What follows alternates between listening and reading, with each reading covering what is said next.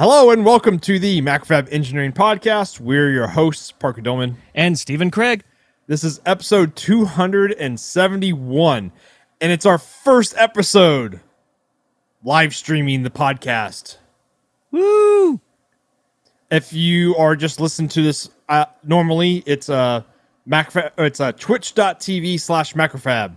The channel's kind of basic. It's actually from back in the when we used to have those meetups, the engineering meetups at the Fab, like 4 years ago. I can't remember when it's probably longer than that now. Longer ago than we started, but I think it was about 4 years ago to when we stopped. I can't remember. It's been a long time. Yeah. But so I'm going to kick off this podcast with the Pinatar hardware. So I actually have the right there. And if you're watching live, I actually posted the video for this too on YouTube. Don't know yet, but you can see we have video. It's real. It's alive. But what's interesting is, so I built a couple of these. I think these are, I have 4 here. 3 went up to Wisconsin last week. And we have a really interesting bootloader issue or something like that. We don't know for sure yet. But basically it's intermittent. When you power on the board, sometimes it won't do anything. You have to press the reset button. And then it will just kick over. It's kind of funky. Is it like a power supply bring up possible? That's what we thought, and we measured the 3.3 volt line, and it's coming up just as quickly as slowly. It's identical from the previous revisions, which never had this problem. Okay, so it's not you don't think it's a sequencing kind of issue? No. It's not a sequence problem, because it has a 5 millisecond ramp up, which is normal for this. And we measured both the reset line and the 3.3 volt line, and it's fine. But the person I am working with just started looking at it underneath a microscope, and the chip looks different. Oh no! Come on, focus. Yeah, Parker's trying to show an image from picture his phone. on my phone, which doesn't work. But it actually looks quite a bit different.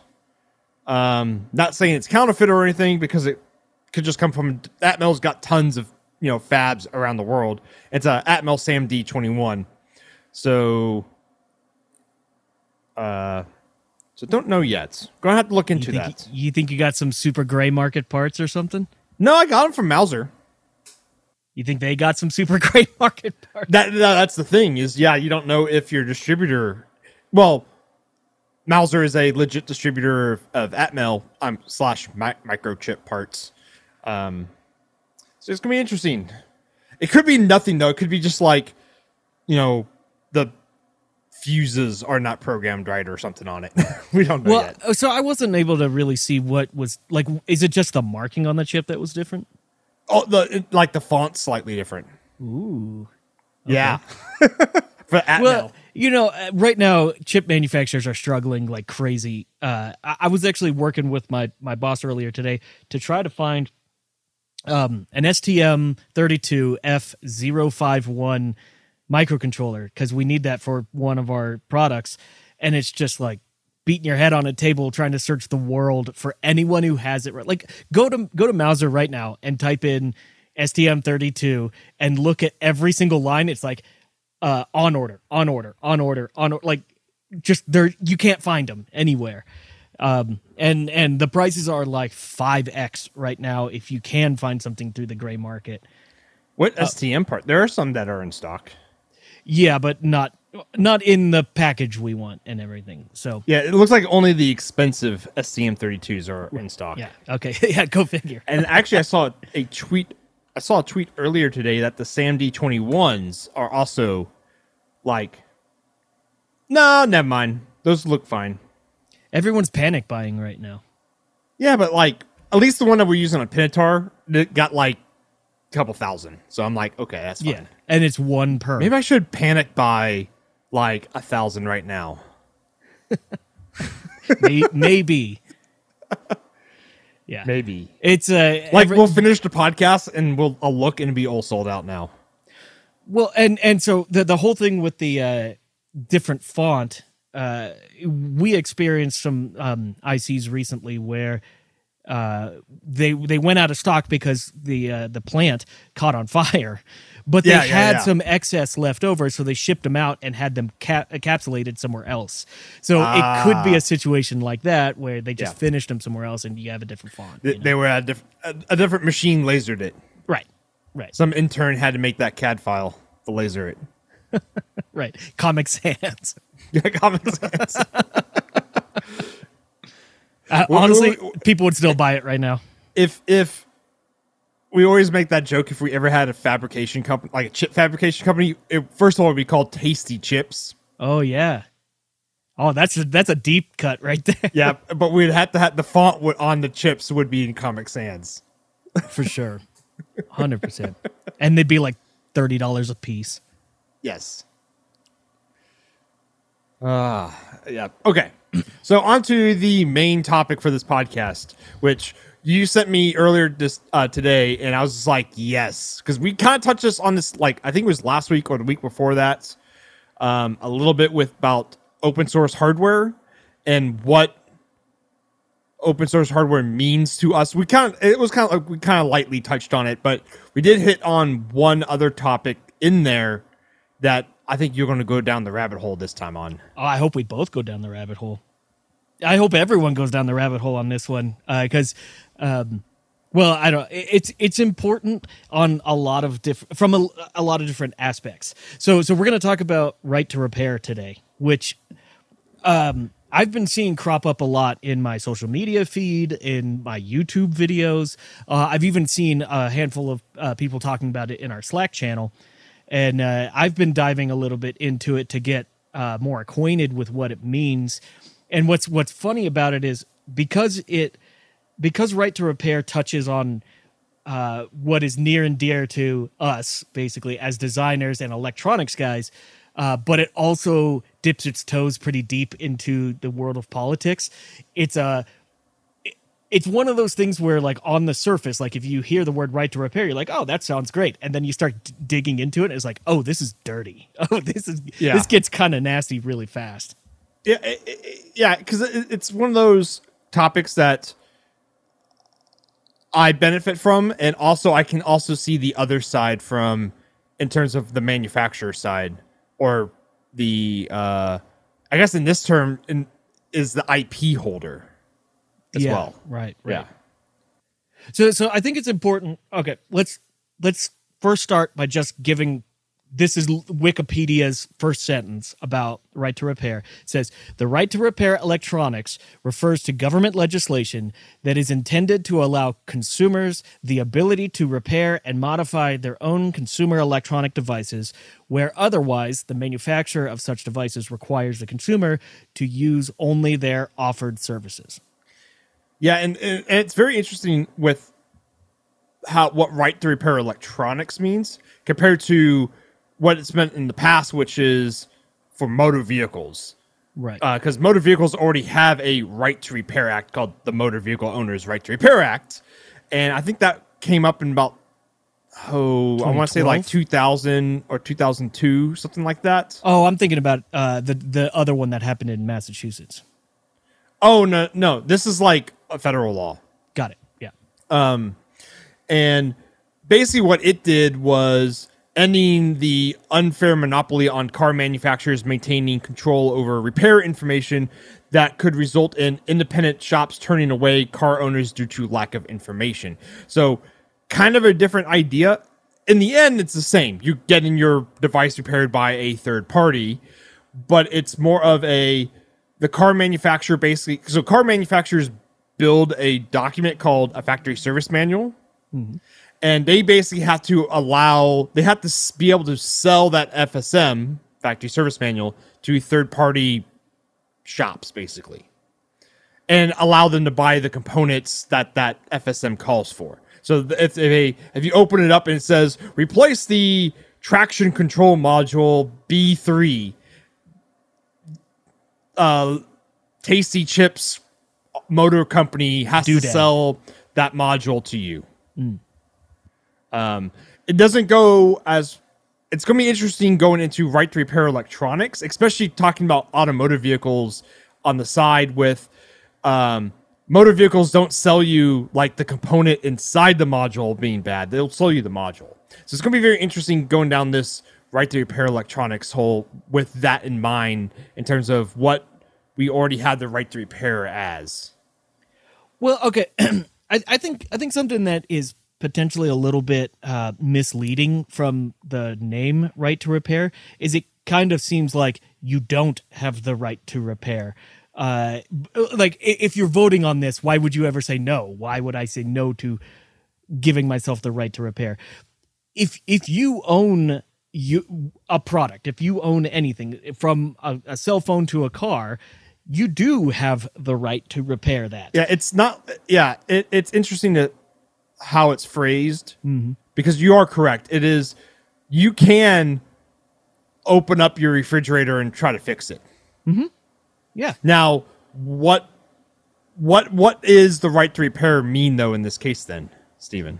Well, okay. So the right to repair actually generally boils down to the right to access to the documentation and the parts to repair. So, like you said, ending the unfair monopoly of car manufacturers maintaining control over repairs. This the right to repair effectively ends that for electronics repair shops. So, in other words, big players like Apple would have to provide things such as schematics and part numbers and maybe even service manuals to small mom and pop repair shops down the street, as opposed to requiring that the only place that your thing can be repaired is at an authorized Apple repair center. Mm-hmm. And I'm picking a little bit on Apple because they're sort of one of the big the one that everyone complains about effectively.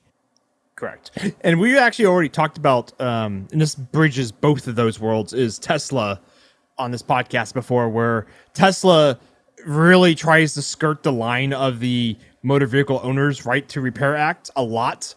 And one of the ways they do that is by violating your warranty when you bring it to a third-party shop. And that's actually a big part of right to repair is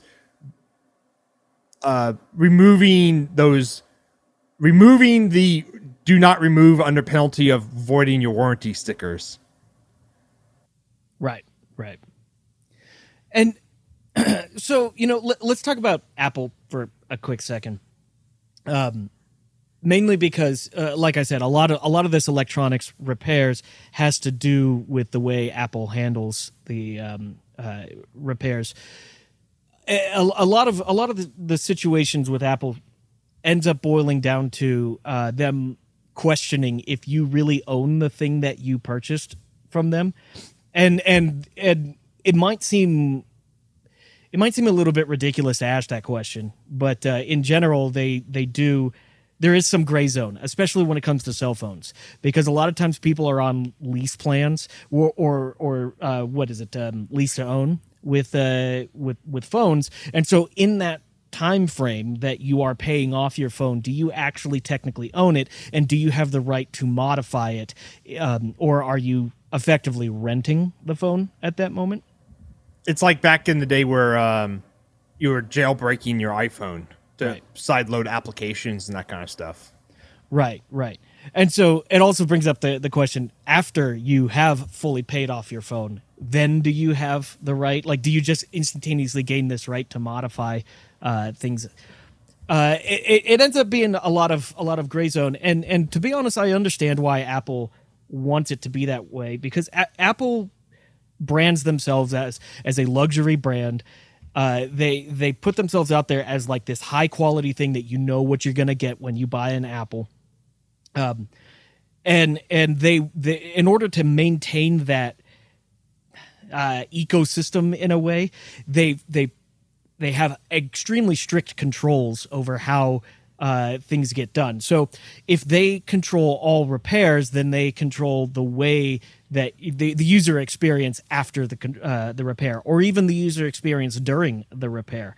You know what you're getting into with Apple.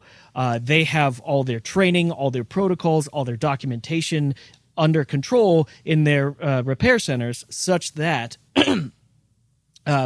they control exactly how it ends up. Now, if you end up having a third party repair something and then say the third party does a bad job and it needs to come back to the repair center, that can, even though it's ridiculous, that can still reflect poorly upon the brand itself, the brand Apple, and they could still get blamed for something that's like, oh, well, now you've designed something that can't be repaired, even though it might be the third party's fault for not repairing it correctly or not doing a good enough job. And so I get the idea. Yeah, how many times do people bring their cars to a mechanic and it either the mechanic overcharges them or doesn't do a good job of fixing it or not fixing the correct thing? Right. Or accidentally introduces a minor rattle, and then they come back and they give them a terrible Yelp review because, you know. Could you imagine you get your cell phone repaired, but now it has like the switcher mode power supply in it, just makes an awful screechy noise whenever you plug it in. Right. That's the equivalent of dash rattle. Yeah, for sure. Well, or just loose parts inside, right? So the thing about it is Apple actively, I shouldn't just necessarily pick on Apple. A lot of what Right to Repair is pushing against is corporations that do withhold repair information in order to prevent third-party repair locations from executing these jobs. And then requiring that all of these repairs be done at service centers.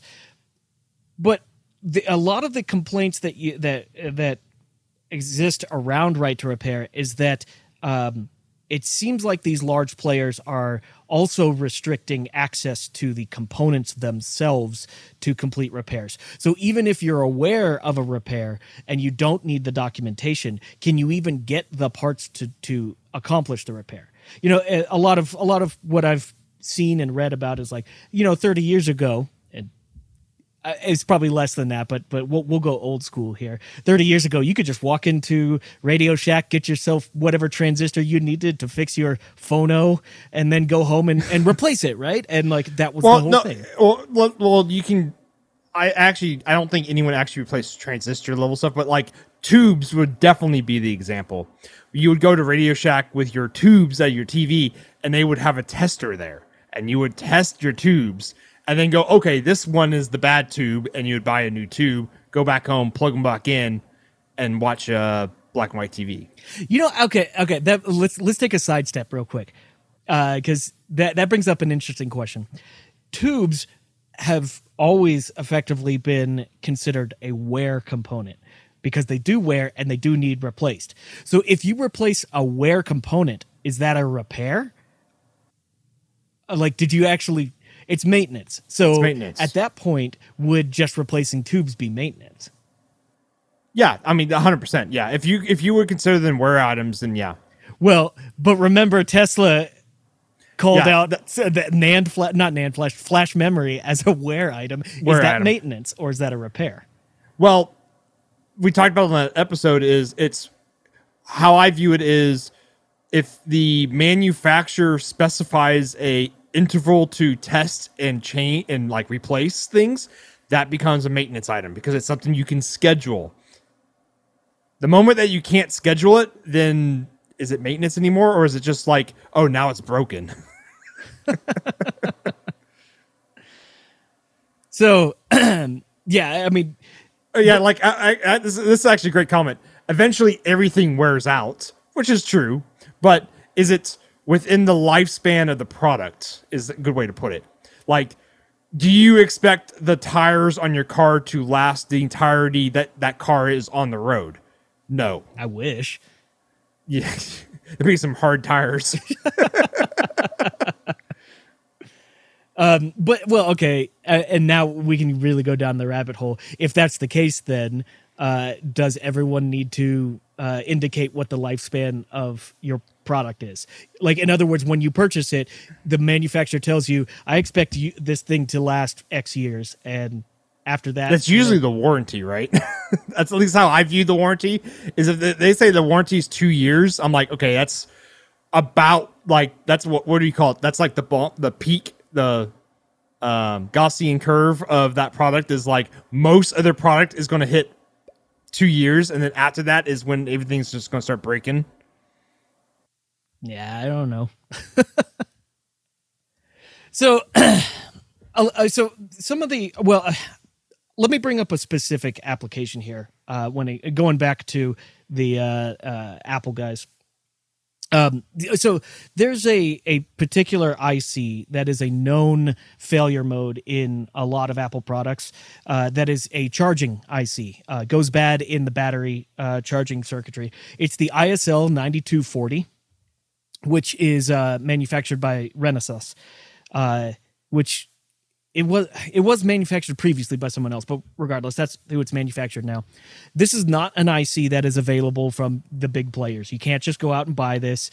You can't go to Mouser, DigiKey, etc. Exactly. I believe in the past it was available, but it is now not. You can't just go and snag it from someone. And if you go do a Google search for that, in fact, I have one pulled up here. Like the first link is for eBay. The second one is $37 for something from a forum, whatnot. Mm-hmm. And then people asking, where can I buy this IC? And apparently, this was like a few dollar chip. You could just hot air it off, hot air a new one on, or solder a new one on, and that usually fixed it. If you had this problem and you went to an Apple service center, it could cost upwards of $1,500 for them to do the repair, and most of the time it was just a straight full-on board replacement. Because frankly, from the big players, who does board level repairs anymore or component level repairs? Like nobody. Pretty much, I can't think of any big manufacturer doing that right now. Right. So going back to like where right to repair comes in here is people are asking, why can't we just purchase this chip and have a third-party company do the physical repair on the PCB? And a $1,500 repair from Apple, which is just a straight replacement, versus a $150, $200 repair from a third-party place. That's sort of the crux of right to repair. Like, why can't people have access to this and be able to do that?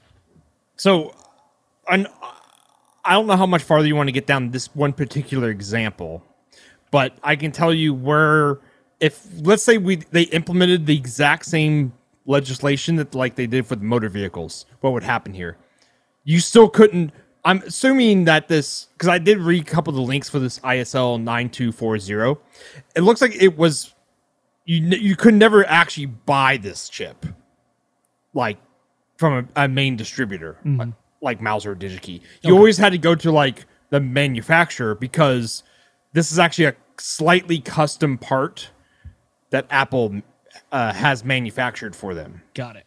So going back to the Motor Vehicle Act, so you still couldn't buy that IC, because in Apple's documentation, if they are just doing board level repair, you would be able to buy the board level repair part. You can buy the big PCB, right? Mm-hmm. But you wouldn't be able to buy that part. Right. Now, is that better? Probably, yeah. Actually being able to buy that component, at least the replacement module, is good. But from Apple is not replacing that component either on the board level. No. So right to repair in terms of, you getting all the documentation from Apple and how to fix things, you're still not going to be able to buy that part.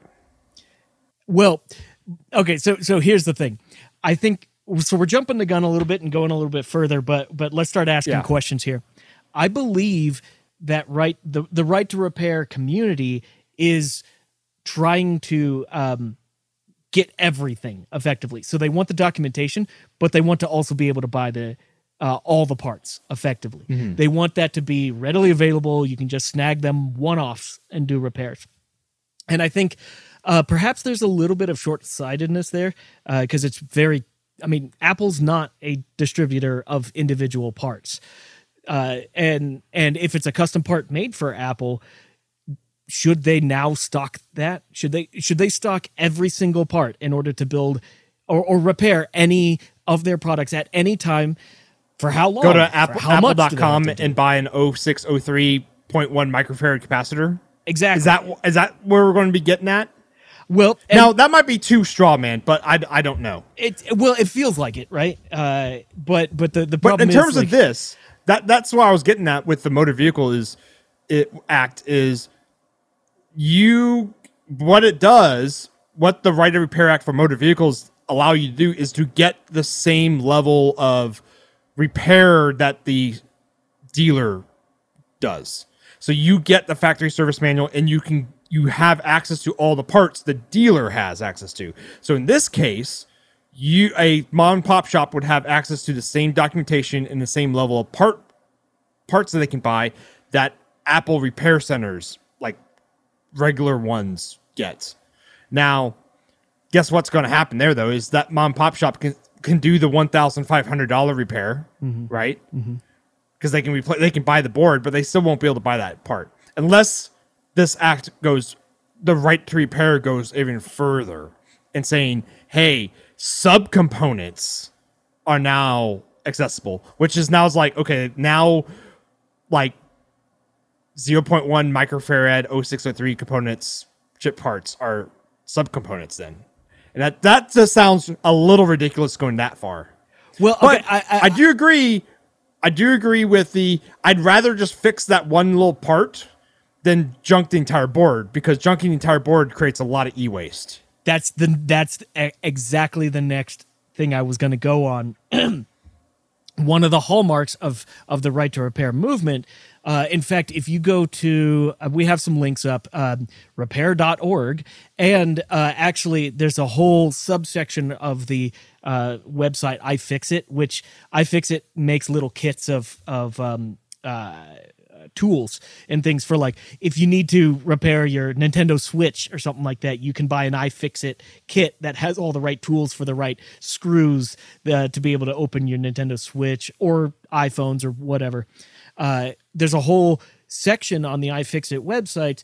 In fact, there's a manifesto, they even call it, where they talk about e-waste and repair saving the planet. So the Earth has limited resources. Eventually we'll run out. The best way to be efficient is to reuse what we already have. And that's direct wording from this repair manifesto from iFixit. So above and beyond, just having access to the documentation and things, what a lot of this is asking for is not just have the third party have the exact same parts as the dealer, because what that would mean is just the third party would junk the board just like the dealer would, right? Correct. This is I think they're really getting at going all the way down to component level. Yeah. And so to kind of side note, I guess, is we got a lot of people chatting in our live stream. We will get to questions at the very end, unless I find something that I'm going to quip in. Unless he thinks it's good enough. Yeah, exactly. It just stopping the podcast like every 5 minutes just isn't going to work. Yeah. So Sure. This is our first time trying to do this, so We'll get better. but I do enjoy that y'all are chatting. It's just that, like, if Steven is in this big rant, it's like, when am I not can't in stop. a big rant? I can't stop Steven. Okay, continuing on. Yeah, so it's very interesting on that is I do agree that being able to replace individual components is the way to go. Especially on circuit boards. Especially since you have eventually electrolytic capacitors. Like that actually might be a way to think about it, is like, are electrolytic capacitors wear items? Because they have a shelf life of 1,000, 10,000 hours, depending on the condition, their environment. Well, okay. This is So that great. actually has a rating number. Well, but here's yes, you're absolutely right. But that rating has to do with if you've ever designed electrolytic capacitors into your circuit, like that rating is so variable based on a bazillion factors that go into it. Of course. But that jumps right into the next topic that I wanted to go to, is instead of from the let's think about this from the designer's perspective. Let's think about the person who designs the MacBook or designs the iPhone or whatever, or even the car. So let's say that right to repair legislation goes through, and now we as the designers have to provide all of our documentation, and we have to start providing information on ICs. What do we provide? Okay, so take electrolytic capacitors, for example. Do we have to provide what the exact part number, or do we just provide the value? Do we have to provide all the information about the package? Do we have to provide information about the lifespan of that component? This charging chip, like, to what degree of information will we be required to supply? Like, here's an example I was thinking of earlier. A lot of times with service manuals, electronic service manuals, you'll get a schematic, and it's a schematic that has all the parts you expect on it, but you won't get a bill of materials. You'll just get the schematic, and it might say something like 100R for a resistor on there. Is that a 2-watt resistor? Is that a critical resistor? Do you have to know all the intricate, intimate details about that component? What if somebody replaces that with a 100 ohm resistor and they chose the wrong one, and then they damage the thing further? Well, who's liable for that? Am I, the designer, liable because I didn't give the repairman enough information on that? Or actually, even going further is, let's say you say, hey, this is a 100 ohm resistor at whatever package, doesn't really matter, right? This one specification, right? And you go and you pick a part, right? Doesn't matter what part it is, and you test, everything got tested great, all fine. And so on your schematic, you go, yeah, 100 ohm, 0603, blah, blah, blah, blah, blah, all the specifications that actually mattered.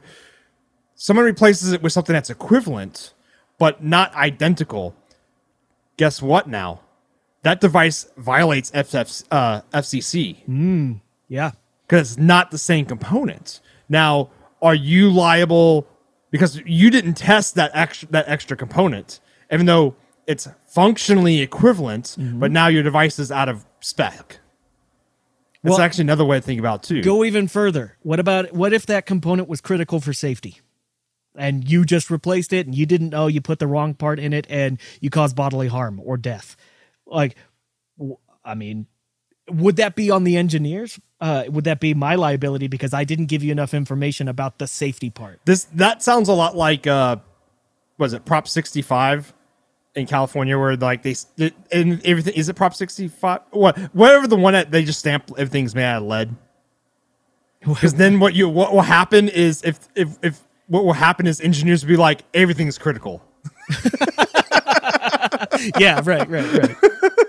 Just to cover their butts, right? And then does it even matter in the end then? Yeah. No.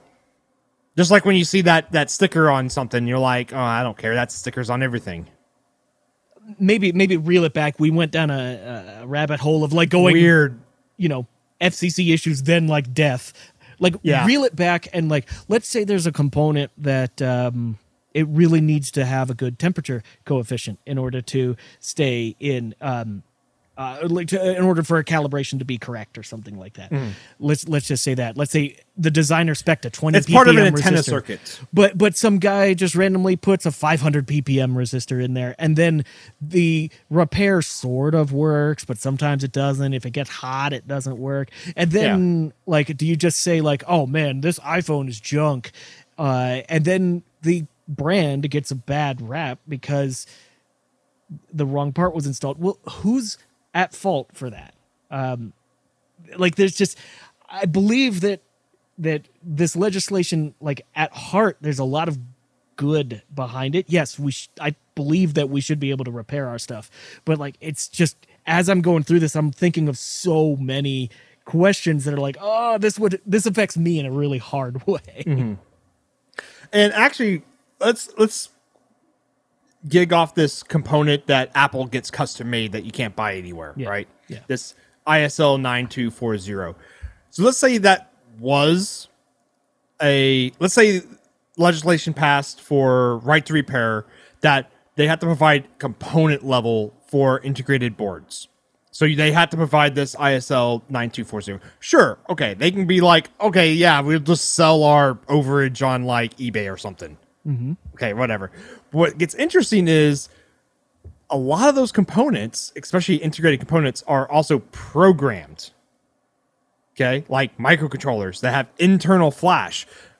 Are they going to have to? What if they just provide the blank chips? Is that sufficient? No, I'm going to go further. In the legislation, it calls for firmware to be something that is required to be provided as well. So, see, that gets very interesting because a lot of encryption stuff, I know there's a lot of open source stuff for that, but a lot of the encryption stuff is like baked into that firmware. Might not be a good idea for that to be out, depending on your viewpoint on open source encryption and that kind of stuff.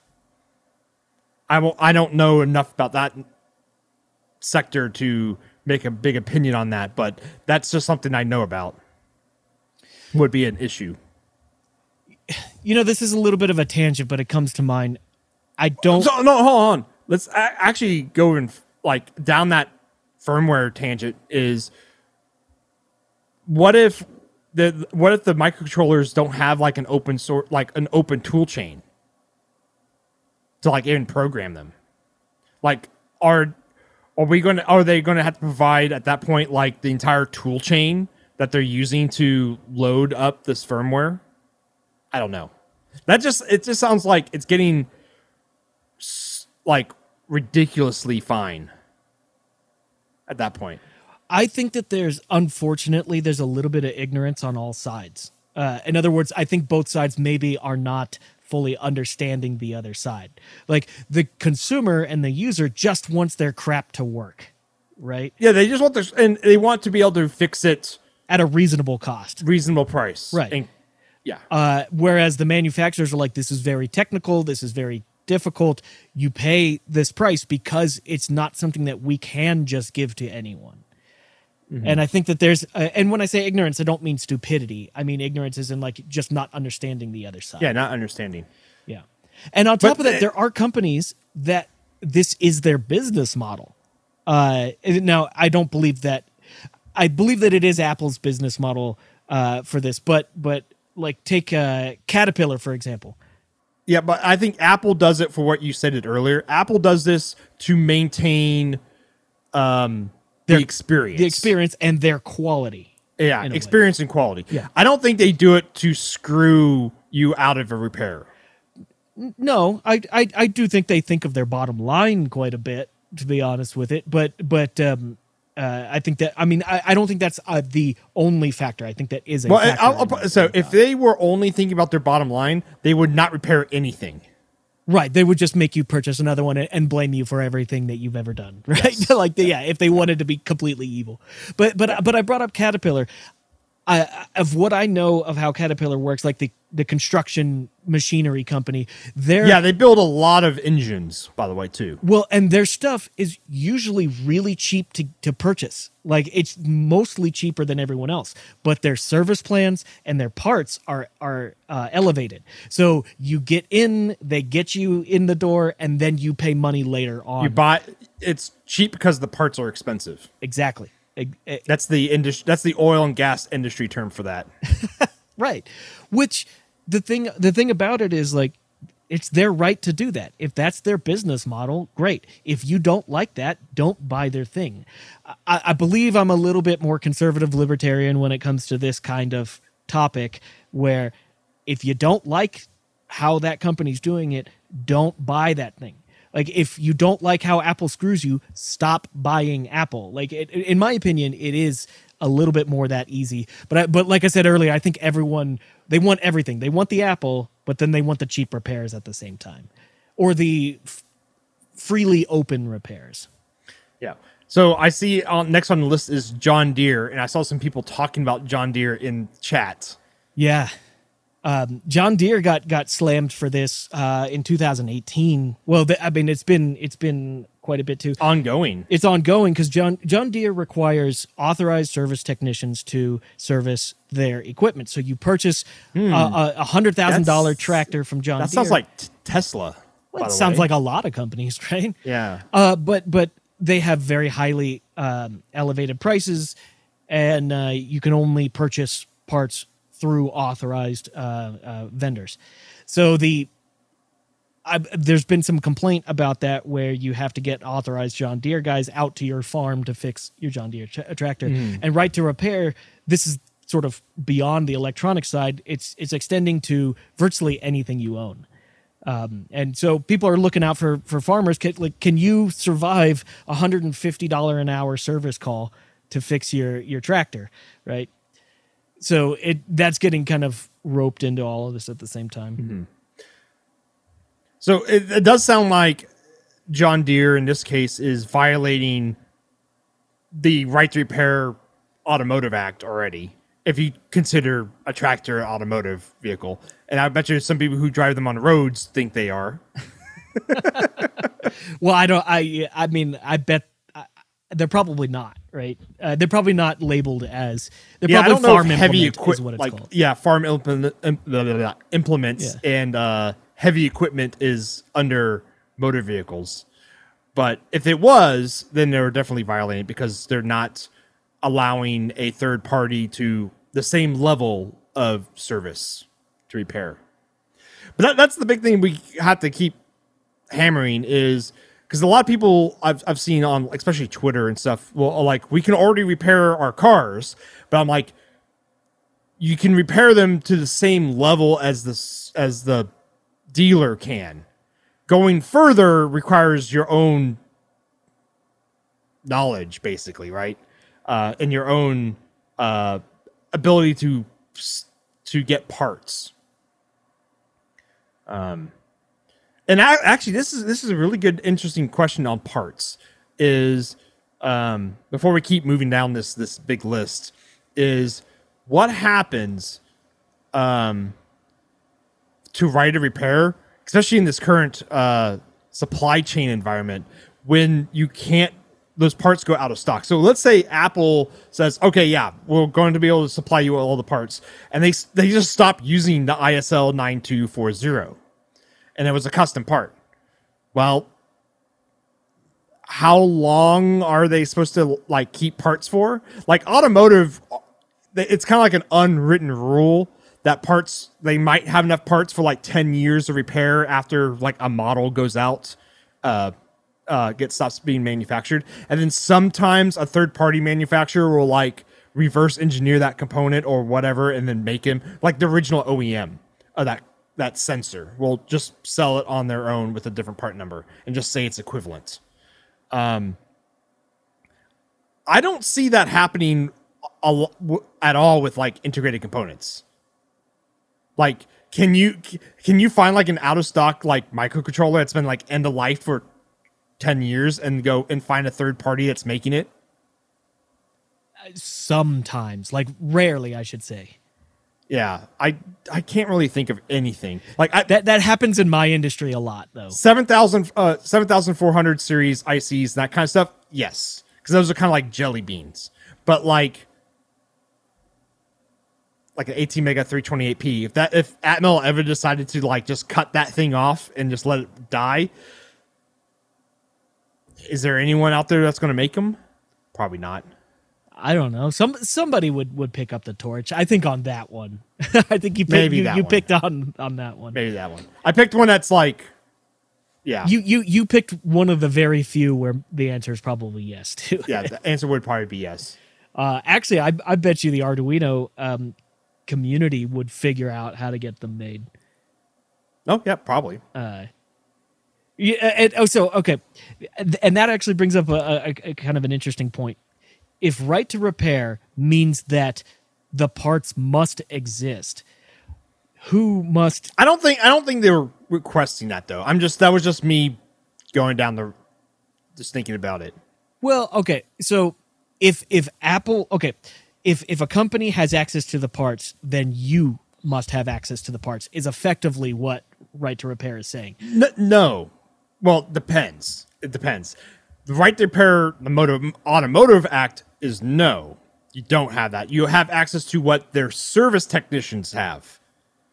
I.e., if Apple is replaced, I know I said it's like 8 times in this podcast. If Apple's just replacing the PCB assembly, you won't have access to the PCB assembly. If Apple was actually replacing that chip, though, then yes, you'd get access to that chip.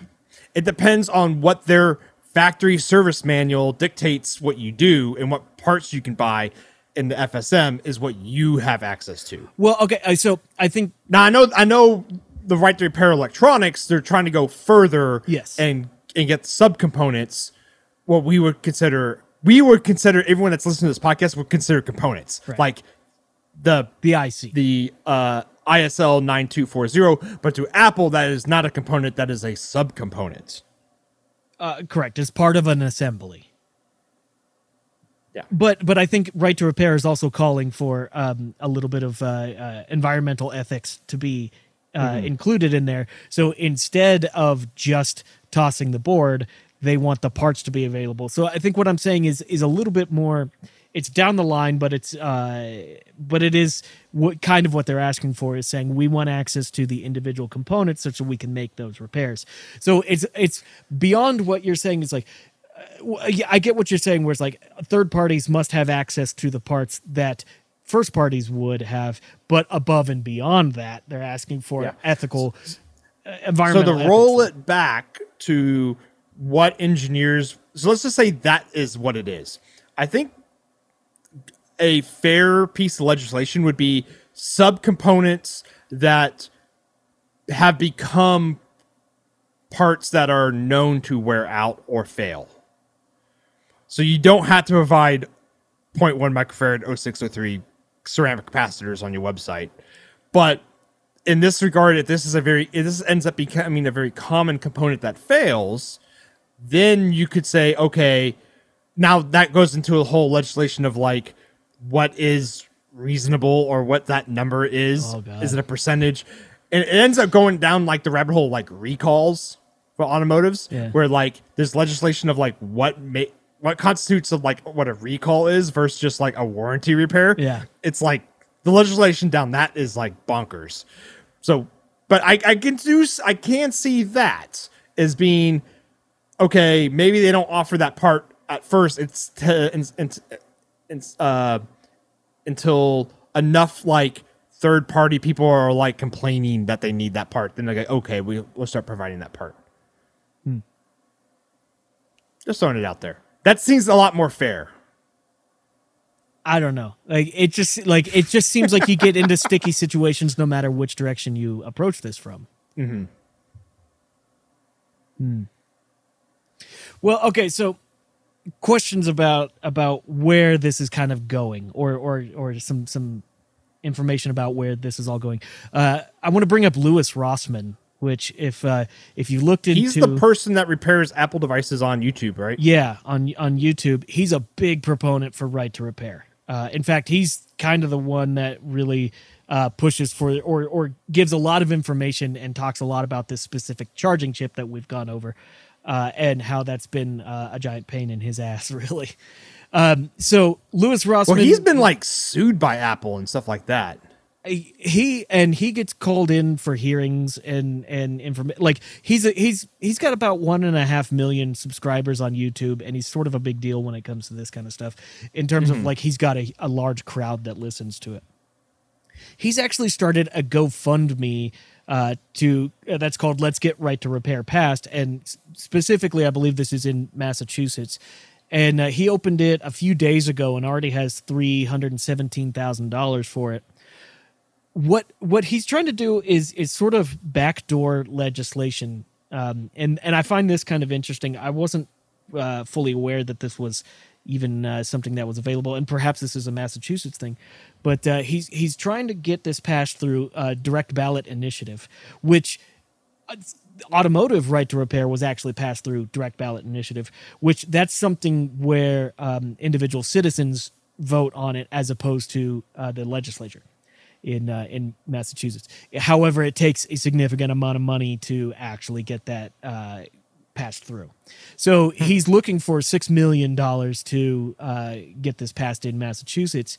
So go check out that GoFundMe. It's interesting because he gives a lot more detail over what he is thinking right to repair is and what's going on there. And he has he almost does weekly updates on this on his YouTube channel.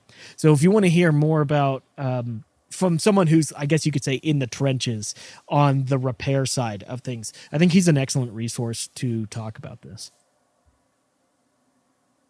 Cool. Yeah. Yeah, I posted that link into chat. And we'll post it up on the show notes so you can check it out. Oh, for sure. Yep. And in the amount of time that we've done this podcast, he's gained like $1,000. That's awesome. It's going to take a while to get to that 6 million, but he actually and he even mentions in one of his YouTube videos he got a commitment of $100,000 that isn't part of this money. So above and beyond that, he's got 100,000.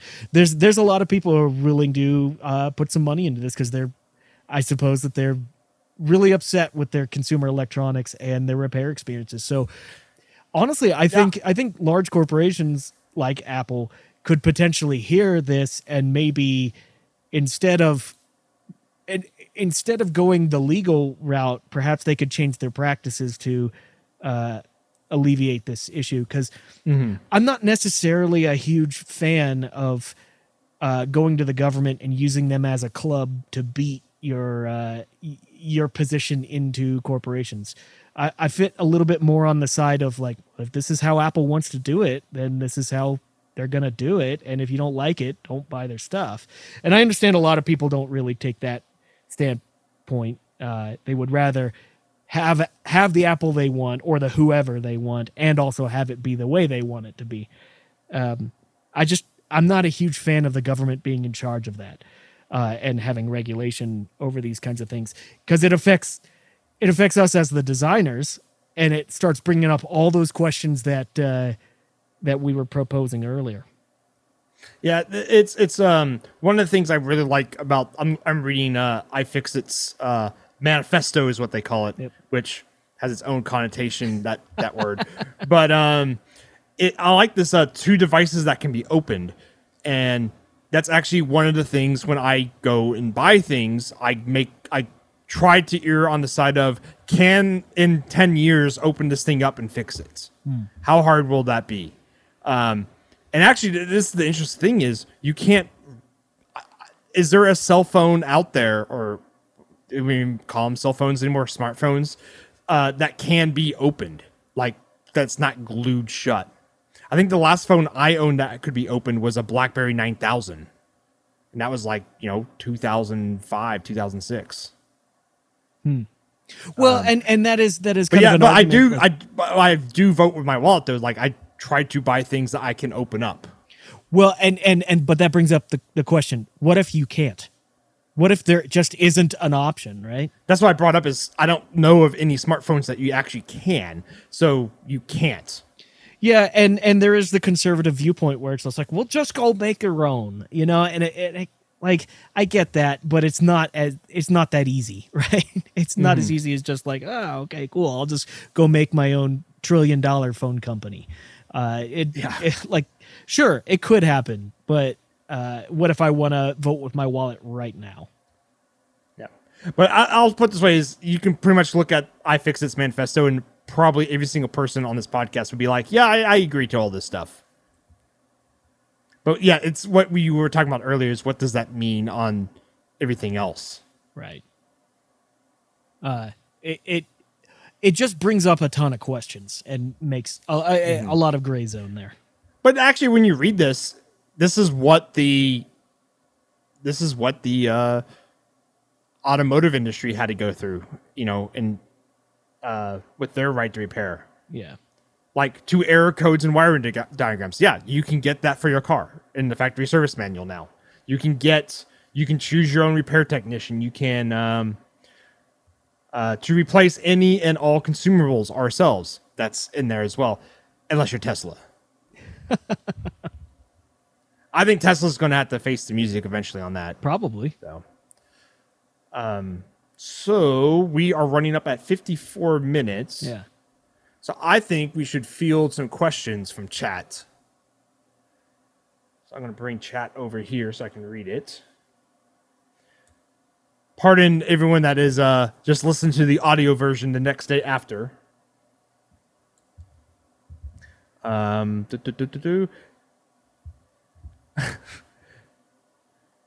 Yes. So DJ027X OBD/CAN still sucks in cars. Yes, it does really badly. Because so this goes to the reason why it sucks is because a lot of manufacturers have their own codes, which is fine because they document the codes and you can get it in the factory service manual. But for a lot of times, those codes can only be read by their reader, like their specific like reader or tool, and you have to go buy the tool from. You can buy the tool from them, but it's like $8,000 or something like that.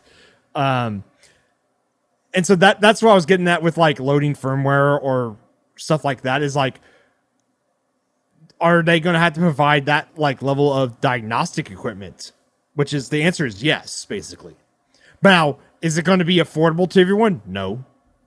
But it's going to be affordable to the mom and pop third party shops. So Earthclaw _ hive mind to create an open source cell phone. There's a lot of groups out there trying to do that. I think some are actually successful. The problem with a lot of it is, at least in terms of pure open source, is the radio module that is the part that turns like the bits into like the modulated signals that go out into the 5G and 4Gs are like proprietary black boxes. That's the, at least when I was looking into it a couple years ago, that was the big thing. Can Apple be obligated to supply parts when they might not even have them? Yeah, that's what we were getting at earlier, is if they are out of stock, how do they supply them to you? Well, okay. At the same time, if let's just pretend Mauser has stock of the parts, can Apple be like, well, I don't have to supply them because someone else has them? Legislation just means you can have access to them, and Mauser has a supply, so I don't have to do anything. Yeah, I think the automotive industry does that through OEMs. So yes, that would be if Apple's OEM was Mauser, which would be weird to think about because no, it's not. Mauser would be getting a big cut out of that. Yeah. Yes, that's how it works in the automotive industry. You go to the OEM that's selling the part, and they will sell it under like Duralast, for example, which is like AutoZone's, I think, box brand but they sell that same part under the Duralast name. And then, of course, you can go to the dealer, and this is example for Chrysler products, is you can buy the Mopar part, which is like the Chrysler part box brand. Mm-hmm. So I would assume it would work fairly similar to that model. Here's a good one. What's the stance on repairability for the Pinatar? For the Pinatar. So the Pinatar, which is right there, it's open source, right? The schematic will be open source. The layout will not be. Well, it'll probably have like a assembly like document, like J2 is here. What would you call those? Just an assembly document. So I have an assembly document and a schematic, and then all the components you can buy at Mauser. Mauser's our OEM for the parts, right? And then for the firmware, I would say that goes on the microcontroller. That would be is closed source, but I would say if we ever stop making the Pinatar, we would just open source that. Because we would not be profiting on it anymore. But if we're making money on it, then anything past that just makes it easy to clone it, which has happened to previous pinball boards of mine. So I don't want to sound too much like a downer about that or anything, but like there's a little bit of crust, right? Yeah. But yeah, the microcontroller, like in terms of like repair, like you're going to be talking to the person who made it, not like a corporation. So how was electronic repair liability handled back in the day when you could go to the store and test your tubes? I'm pretty sure they just had a sticker that said warning high voltage, and that was it. Yeah. No, it says good luck. No, actually, if you do look at old TVs and stuff, there's like a circuit diagram, and actually most appliances that you buy have circuit diagrams inside them. Like you open up the cabinet and there's going to be like a little area that's got like a little folded piece of paper. It might not tell you everything, but at least tells you how like stuff is hooked together. My furnace has that. Yeah, so you can unhook stuff, and then most of those components are subcomponents that have part numbers, and you can go look them up. And basically, once you also realize there's only like 3 or 4 manufacturers of appliances, and they all just have different names. Like Whirlpool makes like 60% of dishwashers on the market or something like that. So everything has like Whirlpool parts inside of them. Right. Yeah, for topical use only. Yeah, my old radios have a full schematic and bomb inside the case. Says DEFCON 12345. Yeah. Yeah, there you go. But I would say back then those devices were more thought of as long-term, and easy repair was thought about because there was wire wrapping. You didn't really have soldered components. I did see a comment earlier. Let's see if I can scroll up and find it. Well, there's one right there. That's not exactly what I wanted. But it was something about the how about this? I'm doing a repair on a buddy's guitar amp. It's an old Supra. DEFCON just figured out things were simpler back in the day is like the quote. Like this? Yes, like that. He's Steven's holding up a tube amp. Yeah, a quite old tube amp where everything is point to point. Wires just terminate where they need to terminate effectively. Mm-hmm. I'm actually surprised. Typically on these things, you would see on the wall of the cabinet, you would see a diagram that at least gives you the indications of what the tubes are. Yeah. I would say one of the reasons why the classic manual has faded away, it also might be costs. Like making all that documentation is expensive, and it might be actually cheaper, depending on the product, to just make it e-waste and then get a new product. I hate saying that, but that's actually probably a lot of accountants going through the numbers are looking at it that way. 100%. That actually could be Apple. If let's say right to repair goes into effect, and Apple can just be like, okay, our repair manual is going to be you just get a new iPhone. Yep. They can do that, and they would be perfect if it passes like how the automotive industry right to repair works. That would be it. Well, okay, but also, which is interesting to think about that way, though. It could be, yeah, that would be how it would work. So consider something also. I don't even think we mentioned this during the main podcast section, but that IC, the charging chip, it's a BGA. It's like a multi-pin BGA, not the easiest thing on earth to repair, even if you have the right tools for it. How many shops do you think have microscopes, the right hot air, and maybe even an IR bed to be able to replace BGA chips? Like, how many? Like none, right? At least one right here. Well, and I do too. I have it back here, but I'm not like that like place off the side of the highway that says we fix your broken screens. You know, like I doubt they have the tools for that. So why would a company that puts BGAs in their stuff even consider that somebody would replace that? That's true. It's true. DJ027X. I wish transformers for old pinball machines were still available. Guess what?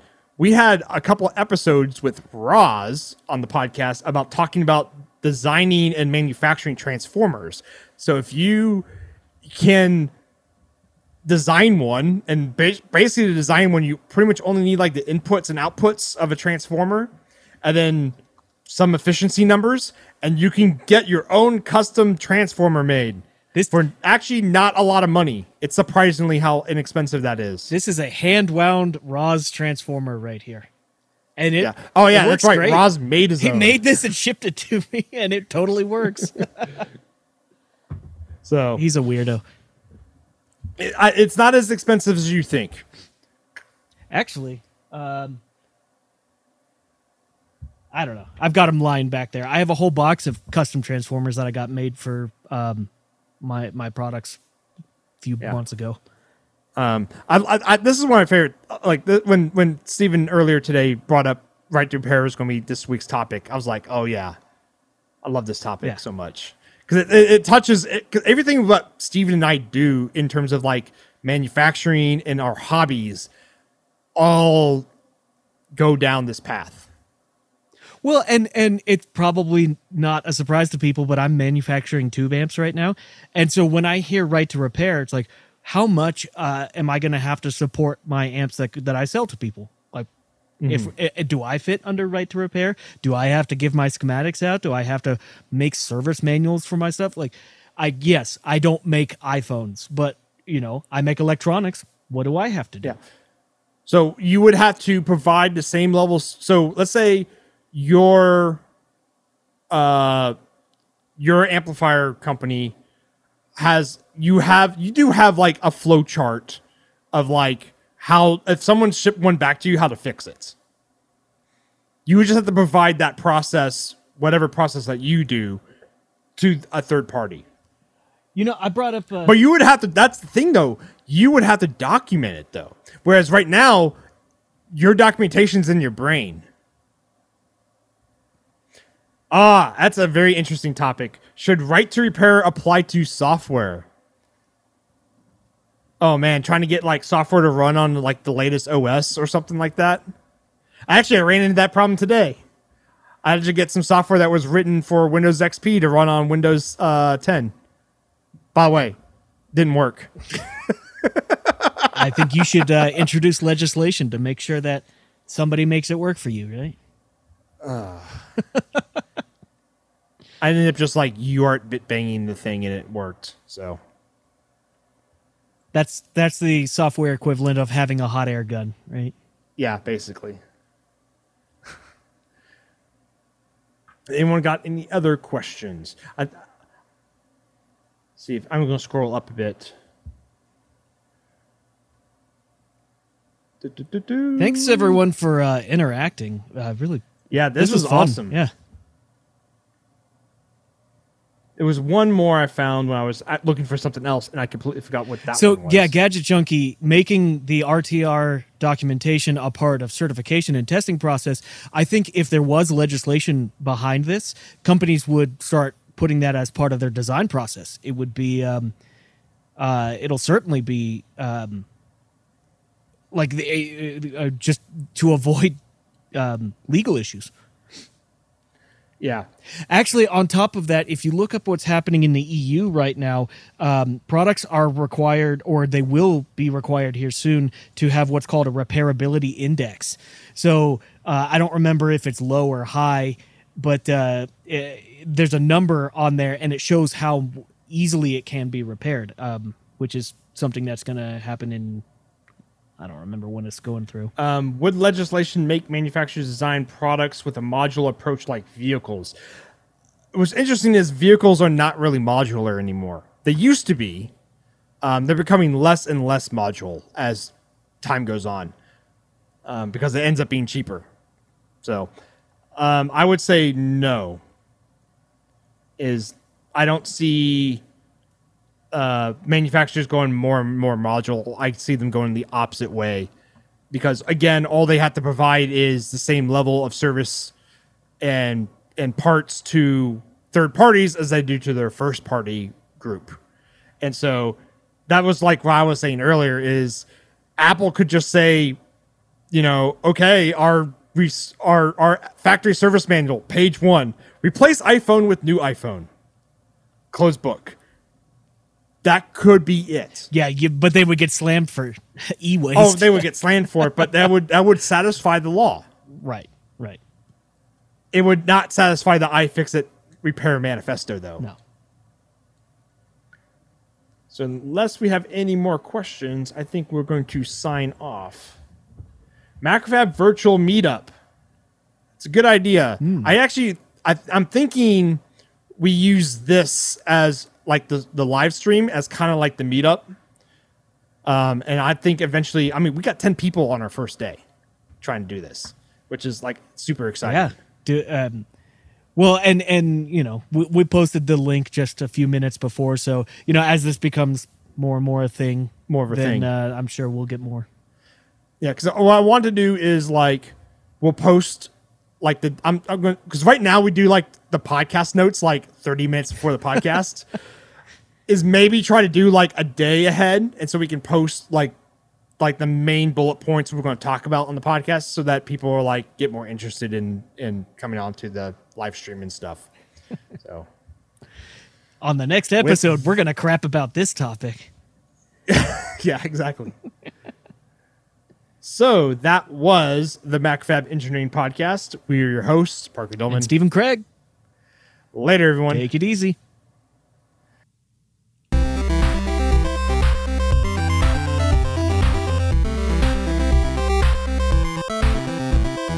Thank you, yes, you, our listeners, for live streaming our podcast. And then for everyone that's going to be downloading it.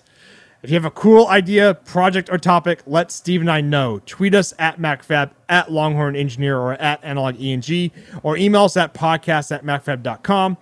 Also, we have a Slack channel. It's got over 500 people in it. It's awesome. It's at macfab.com/Slack.